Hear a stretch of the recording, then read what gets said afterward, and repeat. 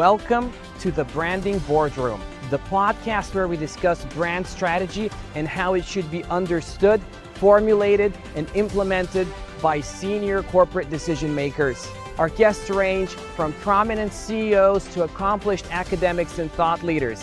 But there's so much more. They're also interesting people. Now follow me into the Branding Boardroom.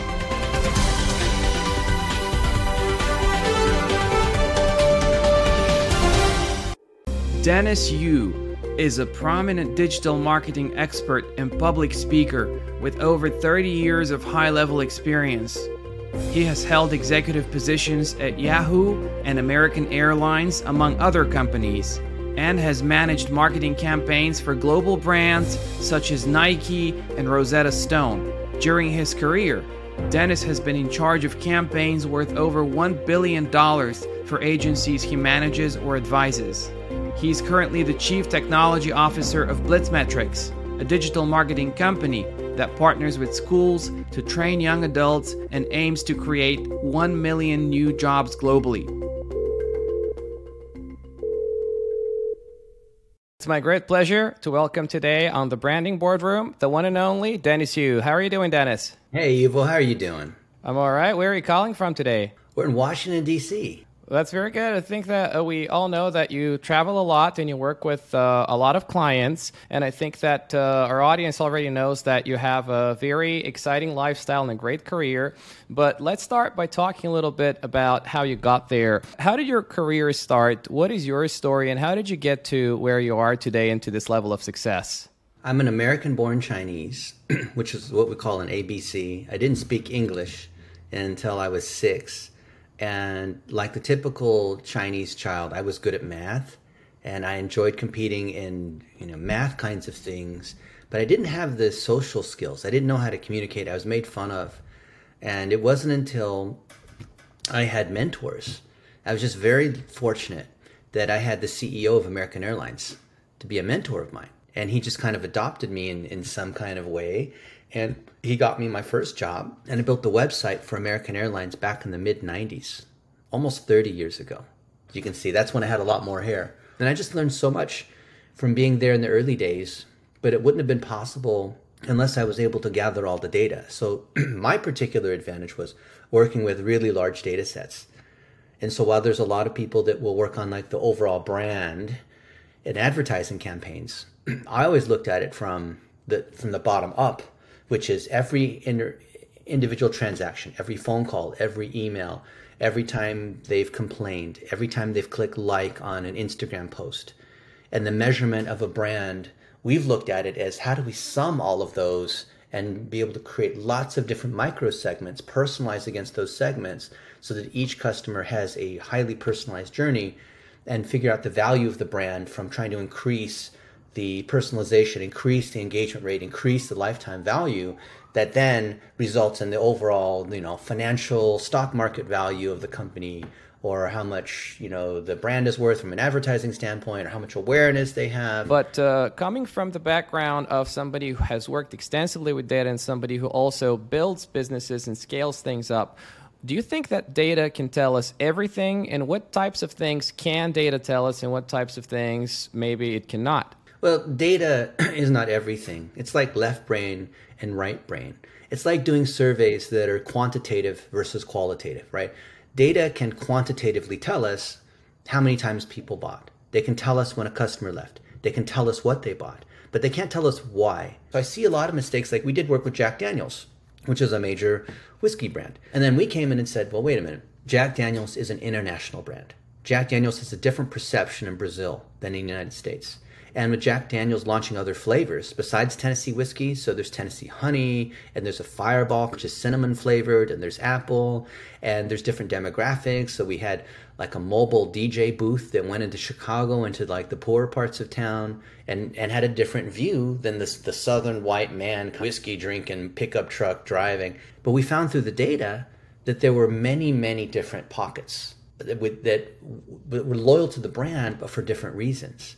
You are working, I'm guessing, mainly on Blitzmetrics these days, and perhaps on some other projects.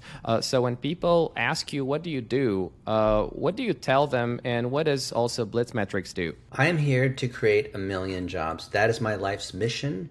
I retired 20 years ago. I was very lucky, just being in the right place at the right time. I'm not any smarter than anyone else. I'm not any more special. I just happen to, be in the right place at the right time in a few different situations that made some money.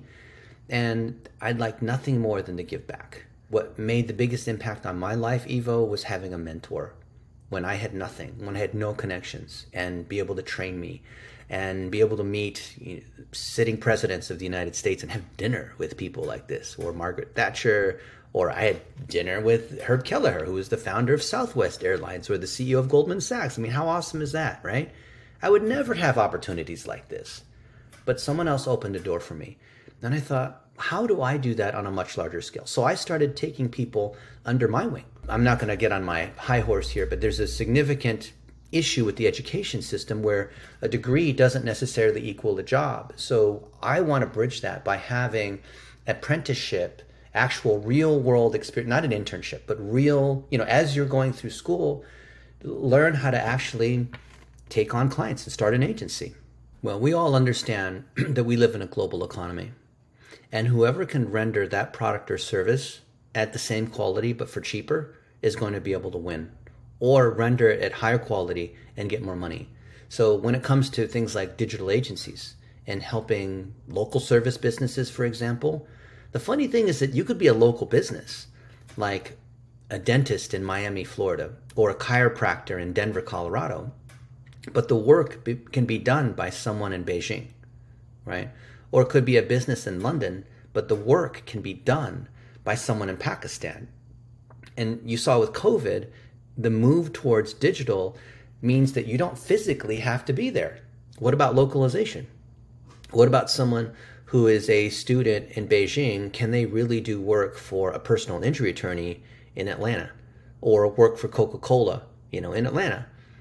Well, yes and no, because there's cultural differences for those particular consumers. But then again, Coke, being a multinational company, is going to want to employ people who understand all the different kinds of cultures. Last month, I was in Kosovo, which is a country of 2 million people, and my friend Benjamin Kolanovic has 40% of the ad spend in that country. He is a dominant player. He started this agency 2 years ago during COVID, and now he's the number one player by far. We were eating Kentucky Fried Chicken. I took a picture of myself and him eating fried chicken, and I tagged Kentucky Fried Chicken in the post on Facebook. And I'm verified. I have 1 million followers. And Kentucky Fried Chicken replied. And I thought, wow, this is so cool. And I said, it's someone on your team, isn't it, Ben, that's replying? And he said, yes. And he told me that he was so successful with mobile ordering in Kosovo that he caused KFC to run out of chicken in the country. And I thought, wow, this only would have been possible in Kosovo given their particular conditions, because it wouldn't have been the same in France. It wouldn't have been the same in Los Angeles and whatnot. And there's different cultural and language and other kinds of concerns. So the weird thing is that we're localizing our campaigns, but ironically, that global force that is working on those campaigns can be anywhere. How do you build a personal brand these days on social media that's successful? And how do you actually attract people's attention, get to show up in the algorithms, and gain authority in a sense? That is a big question that could be a whole day seminar. But let me say it this way. Back to what we were saying before about people being inundated with social media and being more content than whatever, and brands feeling like they have to yell louder, right, to be able to stand out. Now consumers are so smart that they are allergic to ads. You and I, we can spot an ad a mile away, right? How many of our friends who are brand marketers say, I don't click on ads, right? So ironically, the ads that are the most successful are the things that don't look like ads. So I remember doing some stuff for the Golden State Warriors, which won the NBA championship, for those of you guys who watch basketball. And one of the sponsors, so you have all these sponsors like the airlines and the banks that pay to have their ads in the stadium and pay for the commercials, right? And it's very obvious that those are ads, right, for the car companies. Like we had ads for Kia. Kia paid us money because Steph Curry, we went to honor him as like the player of the year, right? And it was obvious in advertisement where you see Steph Curry and he is driving a Kia. Do you think Steph Curry drives a Kia, Evo?